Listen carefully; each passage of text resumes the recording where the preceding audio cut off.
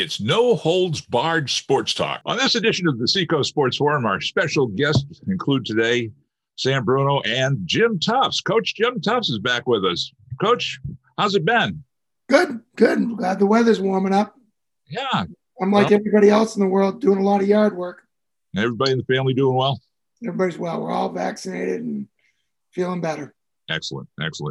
Well, I guess we'll start the show off with the topic topic du jour of last week anyway. I have to first off say thank you to my wife for putting up with me watching 2 nights of the NFL draft, because I even got her interested in where Hunter Long would wind up becoming a pro player. And so Hunter Long, congratulations, Blue Hawk alum and also Boston College alum, is now a tight end for the Miami Dolphins. Gentlemen, what do you think? And Sam, you've got the colors of Miami on today. Well, I do, and I thought about that. I had texted you, Sherm, that my prediction was going to be a Southern team between 51 and 89, and it hit right on the money. Miami 81. I mean, I was very proud of my prediction there. I think it's going to be a good spot for him. I think that he has a good relationship with Brian Flores down there, a BC guy, so there's a connection there. And he gets to go and grow his hair long and go to South Beach. He's gonna have to learn how to surf, I guess. I don't know, living in Miami. I can picture the surfing part, but I don't think Hunter's the type to let his hair grow long. But he may surprise us. Who knows? That's right. And Jim, what do you think about what happened last week? Well, it's very exciting. I saw Billy the other day and said Hunter's already down there. Wow. He's already flown him down, and he's going to work. You just got to be excited for him. It's just a great story. He's worked really, really hard, and hopefully has a great career. Well, I think he will. I noticed they did a lot of publicity from the Miami end of things. A phrase that we were all familiar with over the past years with the Patriots when they played the Dolphins was "squish the fish," but now the new phrase is going to be "fins up." That's the official Miami slogan, "fins up." So, since Hunter's down there, I guess we'll cool it on "squish the fish," at least in this territory right here. Well, that was the first reaction that I had when the pick was made, that Miami Dolphins, he's coming to Gillette. I mean, there's going to be a game there. The schedule is going to be released next week, so that we'll know the game that's going to be at Gillette Stadium, whether it's going to be a fall game up here or whether it's going to be a winter game up here. I think it's exciting that there'll be an Exeter contingent in the crowd that day. And not only that, but the factor in that he is used to this weather, where most of the Miami Dolphin players probably aren't. No. So if it is a winter game, he's ready for him, He doesn't need the hand warmers. The second thing that came to mind when the Miami pick, of course, was Tua being quarterback for Miami. Is that a good fit for Hunter? And my feeling right off the bat was yes, because he can't throw the ball long. Hunter is going to be an intermediate receiver, 5 to 20 yards inside. So he'll probably get some looks inside. And Tua's got something to prove this year. He has to come make his mark too. So if he's smart, he utilizes every tool that they gave him in his toolbox. The rumor that is flying around the NFL right now, this is just a rumor. This is Rumor Central here in my office. Rumor Central states that Aaron Rodgers may be on the Miami radar, in that he's shooting his way out of Green Bay, and the fact that he may want to go into the AFC, into a warm weather climate like Brady did, and potentially set up a Brady-Rodgers Super Bowl if he's in the AFC. So I think Aaron Rodgers, if he leaves Green Bay, is not going to go back into another cold weather climate, like Denver or something like that. I think he'll go to a tax-free state like Miami. You had it picked, though. You did say that, where about round 3 and where the pick would be. And it was 3rd round, 81st pick. And I was sitting there waiting. I was assuming maybe a Jacksonville, where they were going to go with Lawrence as their new QB and their young team. And maybe they'd go with a tight end to match him up with. Again, going back to our interview with Hunter, Brady and Gronkowski type matchup. But it wasn't to be. And like you say, I think it's going to be an interesting matchup down there with Brian Flores, BC alum, and as his coach. And nothing but good, I think, will come. Hey, Jim, do you have any, as a former teacher of his, do you have any Hunter Long stories you'd like to share? No, but, great success for that family. His sister played soccer at Stony Brook, his older sister, and had great success. And his younger sister's playing soccer at Citadel. So, good for them. Good for that group of kids. And just a good kid. One of the things that I think stands out, everybody will tell you stands out about Hunter is he can run. And, Jeff Holmes, you look at a guy that size, and Jeff Holmes, who was coaching track, used to have him run the 100 and 200 and in the relays. And, you don't usually see a kid with that physique running the sprints, but that's part of the reason he's a third rounder, is because he can run. So, a multi-sport kid. The consensus was that Hunter would go second or third round. But I watched that first round up primarily to see where at number 15 or wherever the Patriots were going to wind up. And it was at number 15, the pick they had originally attained. And then they went with Mac Jones. Now, was that a surprise to either of you gentlemen? Isn't Bill Belichick the smartest man in the world? We'll find out. Good point. Yeah, that Mac Jones pick at 15, I felt bad for Jones in a way, because after the first three picks, and we said all three of the first three would be quarterbacks, and the third one that went to San Francisco, you see Jones on his phone texting somebody, and it was kind of like a lost puppy at that point. Like, hey, wait a minute, that was supposed to be me, and it just kept going on and on and on, and eventually, he dropped to 15 for the Patriots, which, hey, I think it's a good thing. I really think this is a chance for them. This year they'll have the transition year with Cam Newton, and who knows, maybe they'll bring somebody else in. But I think Mac Jones has some potential, and obviously a connection between Belichick and Saban. Tell me the last Alabama quarterback that was really successful in the NFL. Not A.J. McCarron. Although he's still playing. He got signed again the other day. Tua's not there. Yeah, I was going to say Tua's a work in progress. Yeah, it'll be interesting. I think Mac Jones, again, we probably, it's a reach, but there again, you look where Brady was selected back years ago.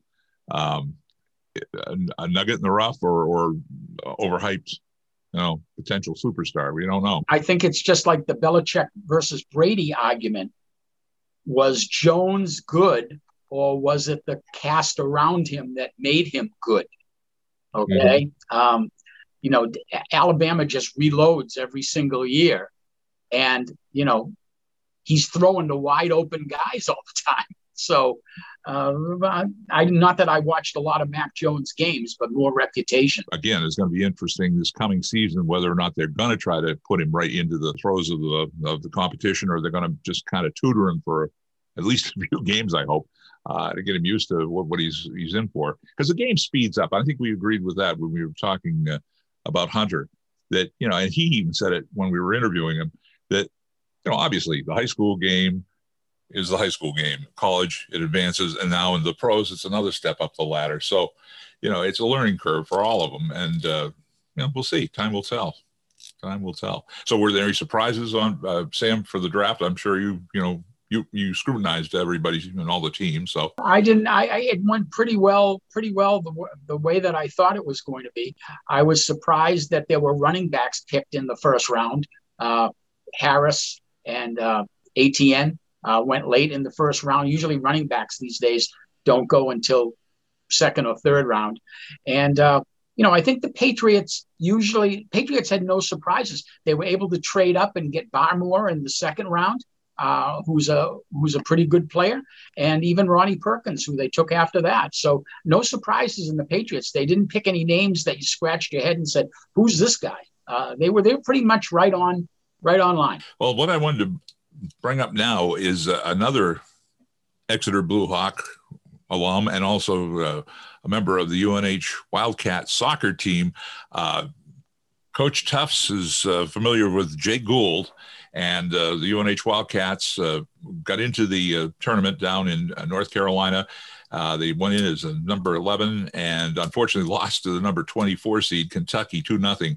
But Jake Gould was a big factor in that Wildcat team for the past 4 years. This is 4 years in a row that he's been to a tournament. And this is cool. I want to preface this by saying we tried to get Jake to join us.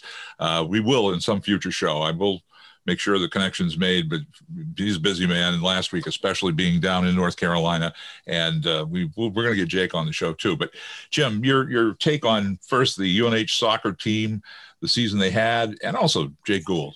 Yeah, Mark Hubbard, again, who's the head coach, who again's a local kid, Oyster River High School kid, Oyster River, Colgate, came back to UNH as an assistant.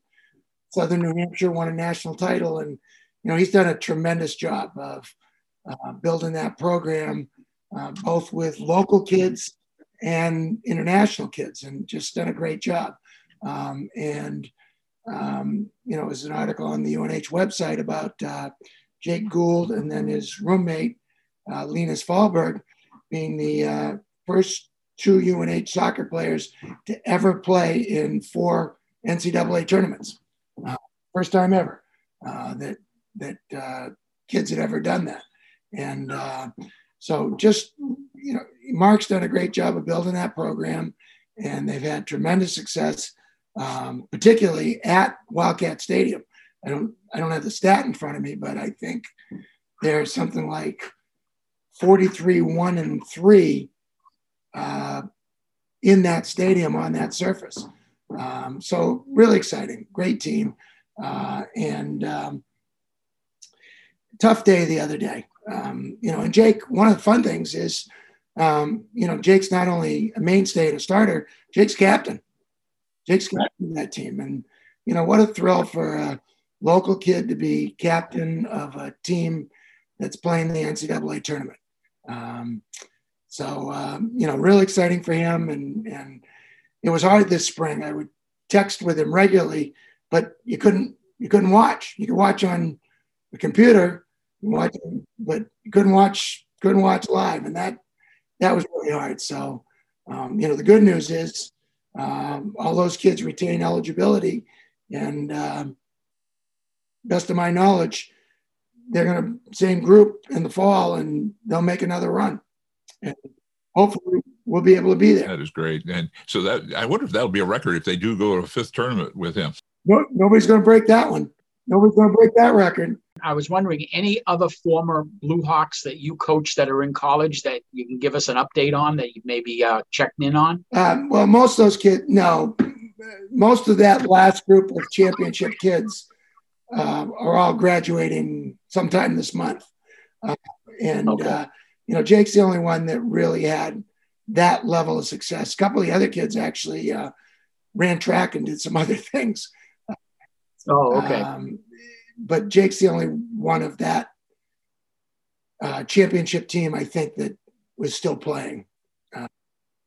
And as I say, the fun thing is he's going to play another season. I talked to his dad today a little bit. His dad went down, and it was sort of a perfect storm against him down there. Jake hit the crossbar about 10 minutes into the game. And they had a couple of great chances to take an early lead and didn't. And then there was a hard foul about the 13-minute mark of the game. And referee pulled a red card, ejected a UNH kid, and they spent the next 75 minutes playing a man down. You can't do that at that level. I can remember you saying, Jim, always that how important that first goal is, that it changes the whole tenor of the entire game. After that, who scores first? And especially in a tournament, in every game, but particularly in a tournament game where you're talking about elimination. And so I had watched a highlight film, and they had several great chances.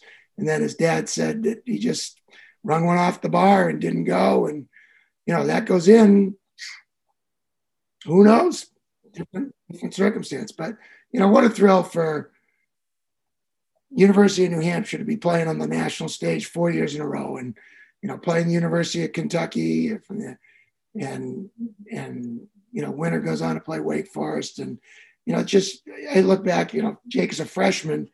He goes to the University of Indiana, and Indiana's won the most NCAA soccer tournaments of any school. And Jake Gould scores a goal freshman year out of Indiana. So, what a great kid. Had a storybook ending to his high school career. We won a title, kicks a field goal in overtime to send the football team to the championship game, and still getting to play. One of the things which doesn't tie to Jake, but it ties to the whole situation. What a challenging situation for college coaches and kids right now, and particularly kids who've graduated in the last couple of years, because, normally in a progression, you've got kids going through and graduating. And so you're recruiting the next group coming in. Well, they've got on campus in some of these situations, take UNH soccer, take basketball, take hockey, where kids aren't leaving.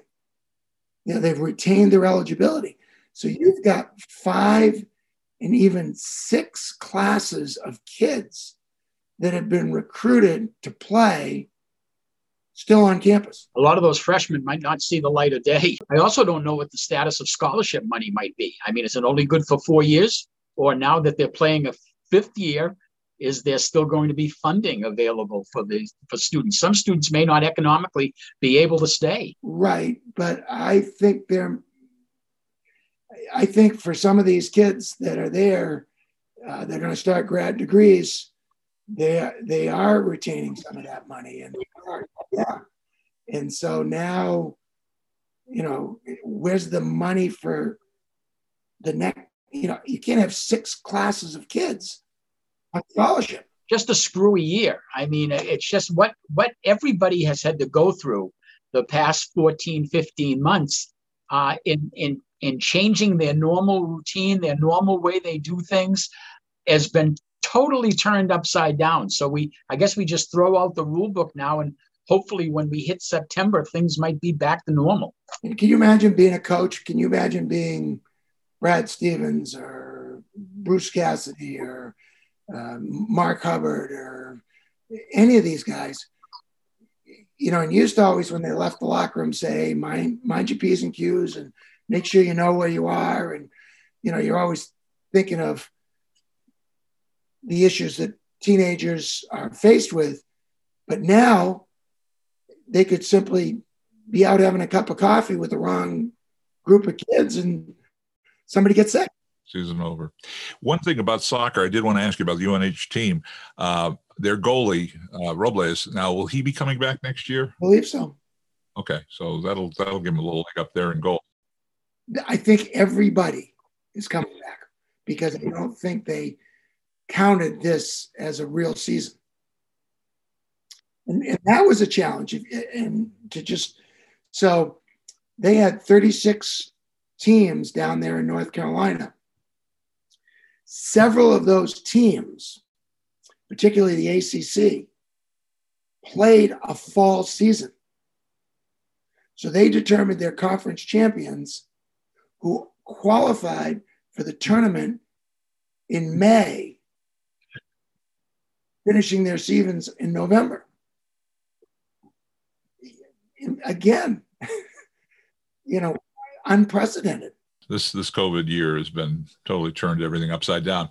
Now, another sport I know that is near and dear to your heart, Coach Tufts, is hockey. And I want to have you talk about the Bruins. You brought up Cassidy, the coach, a few seconds ago here. What's your take on what's happening with the Bruins? I think they're in great shape.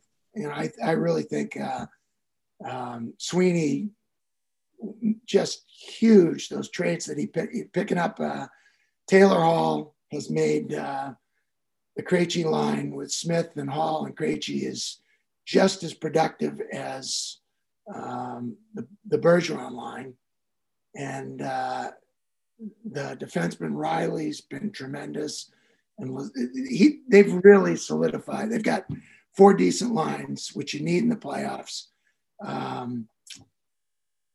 Rask is going to be fresh, and he is, at the end of the day, he is one of the top goalies in the game.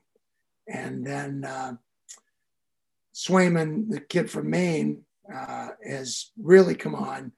And I feel badly for Jaroslav Halak because I think he's going to be odd man out. And again, no fault of his own, but this kid he's essentially from Alaska, but played at the University of Maine. He's a real deal. So they're going to get goaltending. They've got essentially 8 NHL ready defensemen and 4 productive lines. So I think they're in great shape, and they've got to be, because that division with the Capitals, the Islanders, and Pittsburgh, those are going to be, I think they'll all be 7-game series, and it'll be a battle of attrition, but I think the Bruins are poised for a good run. I want to ask Jim one more question about the hockey playoffs. How are they going to handle the Canadian teams? So you've got the 4 divisions of 8, which I think was great, because anything you read or listen to, the Canadian teams have always been in different divisions. So up in Canada, it's always been a great debate about, were the Maple Leafs or the Canadians in the East really better than Edmonton and Winnipeg in the West? Well, now they're all in the same division. So no more talking about it. And, yep. And a lot of people attribute the Canadians firing Julian to the pressure on the Canadian teams to be the best Canadian team. So anyway, the playoffs, you do just like in high school football. You stay in your division. So the 4 teams in the East are going to play each other. So the 4 Canadian teams are going to have a playoff, and one of them will come south. Just one. They will. Okay. It will be one of the Just semifinalists, essentially. Yeah. And I'll go back to, so, it's take the Bruins and the Capitals, because I think it'll come down to those 2 teams. They've played 8 games in the regular season. I think 4 of them have been overtime games. And they got 1 to play. They played 7. They got 1 more. I think 4 of them have been overtime games. Now they may play another 7-game series. That's 15 games. That's really, you get to know each other. You get to really, so that's going to be a tough road, because those are 4 good teams, but it's going to be quality hockey. I want to ask you guys about the Red Sox. So, at the beginning of the season, everybody gave no chance, and they're leading the American League East as we speak, and after a dismal start to the season. So, give me your take on them, Jim. But I also want Jim to take me off the ledge about this 10th inning situation. Take hockey. So hockey's gone to the 3-on-3, and it's pretty exciting. I mean, it drives me crazy sometimes. They come out of the zone, they go to center ice, but they're just trying to they're using the whole ice to create a 2-on-1 somewhere and spring somebody. So it's pretty artistic, and it really is pretty exciting. And those 5 minutes of overtime, 3-on-3, there are times that they'll go 5 minutes with a whistle or maybe 2 whistles. So it's great hockey. So compare it to college hockey, where they stay 5-on-5, and you get an overtime. Like this year's college hockey, they had a 5 overtime game, 5-on-5.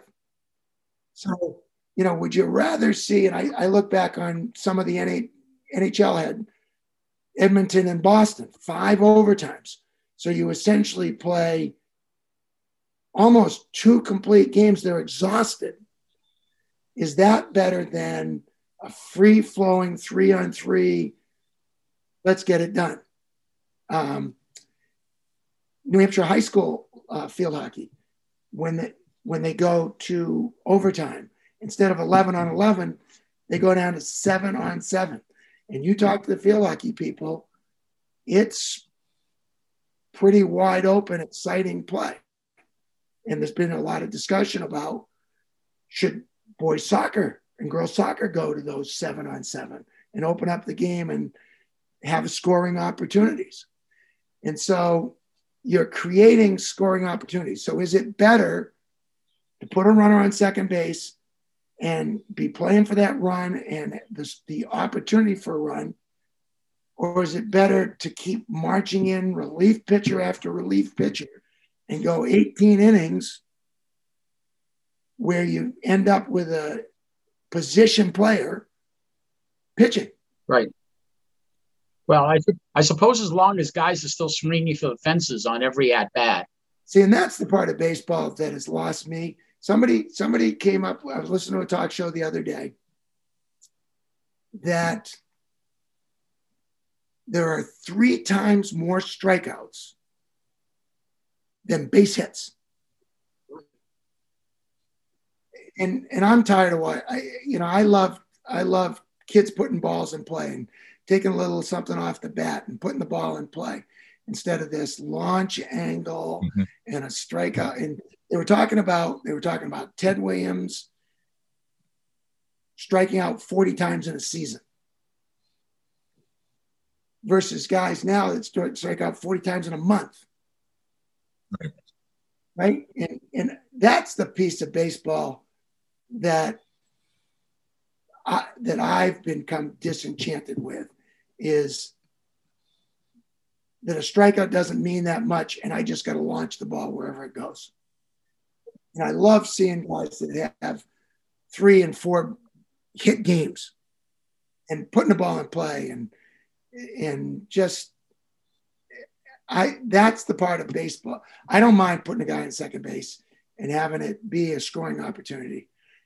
The part of baseball that has become less interesting to me is launch angle and not putting the ball in play. Mm-hmm. I think a lot of these pitchers, what gets me is the name brand pitchers are going down, dropping like flies because, their arms just wear out. And Tommy John, what was way back, 1 or 2 players, maybe a year, or now it seems like several every season are going down for Tommy John season. And we're talking big name stars. I think if they would take a little off the ball, everybody's trying to throw it 100 miles an hour or curve balls and sliders and everything. They deadened the ball this year, supposedly. So I can't see if a guy's tricky at high 80s, early 90s, maybe his arm will last a little longer. There's got to be some give and take there too. I'd rather see him put the ball in play, as you said, Jim. And there's nothing wrong with swinging at a pitch and hitting it and seeing if somebody can catch it out in the outfield or maybe even the infielder. There was a time 15, 20 years ago that you've heard the term Mendoza line.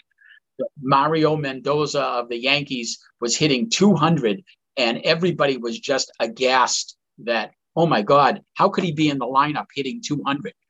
I'm looking at lineups now that 4 or 5 guys are hitting below the Mendoza line and are still in the lineup just because they have the potential of hitting a home run. I'm just scratching my head at that right now. Yeah, but Sherm, to your point, you were talking about the Sox, and I read this, I think, in the Globe the other day. It's the Red Sox top 5 hitters have, production-wise, when you talk about average, OPS, and on base, are the most productive 5 guys in baseball, which is awesome. With Hernandez, Verdugo, Bogarts, Devers, and Vasquez. Their bottom 4 are the least productive in all of Major League Baseball. And I think it's going to change. I think you're going to see some new faces and some new bodies. But to your point, Sam, to see a guy hitting 112, and they told us, and I was a Jackie Bradley Jr. fan, and they told us he couldn't play in Boston because he couldn't hit. Well, he'd be pretty productive in the bottom of the order right now. if he was hitting 230, he'd be a star at the bottom of that order. Right. Now you are keeping busy, Jim, on the lacrosse field as an official. And I see a lot of it on TV now. It's getting coverage on, especially right here in New Hampshire on Channel 9. To a layman, give a thumbnail of the game of lacrosse. Yeah, which is great because I was a baseball guy. I coached at the high school for a while, coached Legion, and did the whole route. So I was a baseball guy. Billy Ball and Dave Sherm got me into lacrosse and officiating. And it was a great pickup for me in the spring. When Kyle went off to college and playing baseball and a career. And so it was great. And it was relatively easy to pick up because it's a combination of soccer, hockey, basketball, and all those things. A lot of the movement's the same. A lot of the picking is the same. A lot of the strategy, defending and attacking is the same with different skills. Instead of a puck and moving off the wing and moving in creating 2-on-1s and 3-on-2s. Instead of a puck, you got a stick and a ball. Basketball, you come over, there's a lot of, I'm going to come over and set a pick for you, and you're going to run off the pick and become free so you can go to goal instead of going to basket. So it really is a great combination of soccer, hockey, and basketball, and the movement and the teamwork and the coordination, multiple, you got 10 guys on the field instead of 11 guys on the field in soccer. And so it's a great combination of all those sports. And so it was relatively easy for me to pick up once I learned the rules. Jim, I just wanted to find out, are you doing New Hampshire high school? Are you doing prep schools, doing any college for lacrosse officiating? So I'm not doing college, but I'm doing both private school and New Hampshire high school. And are they still taking COVID-19 precautions? Some games, all kids are wearing masks while they're playing. Some games are not. At the private school level, the schools are all testing. They're like Phillips Exeter, kids are still testing twice a week. And for us to go in and officiate, we're testing as well. 2-minute drill time, gentlemen.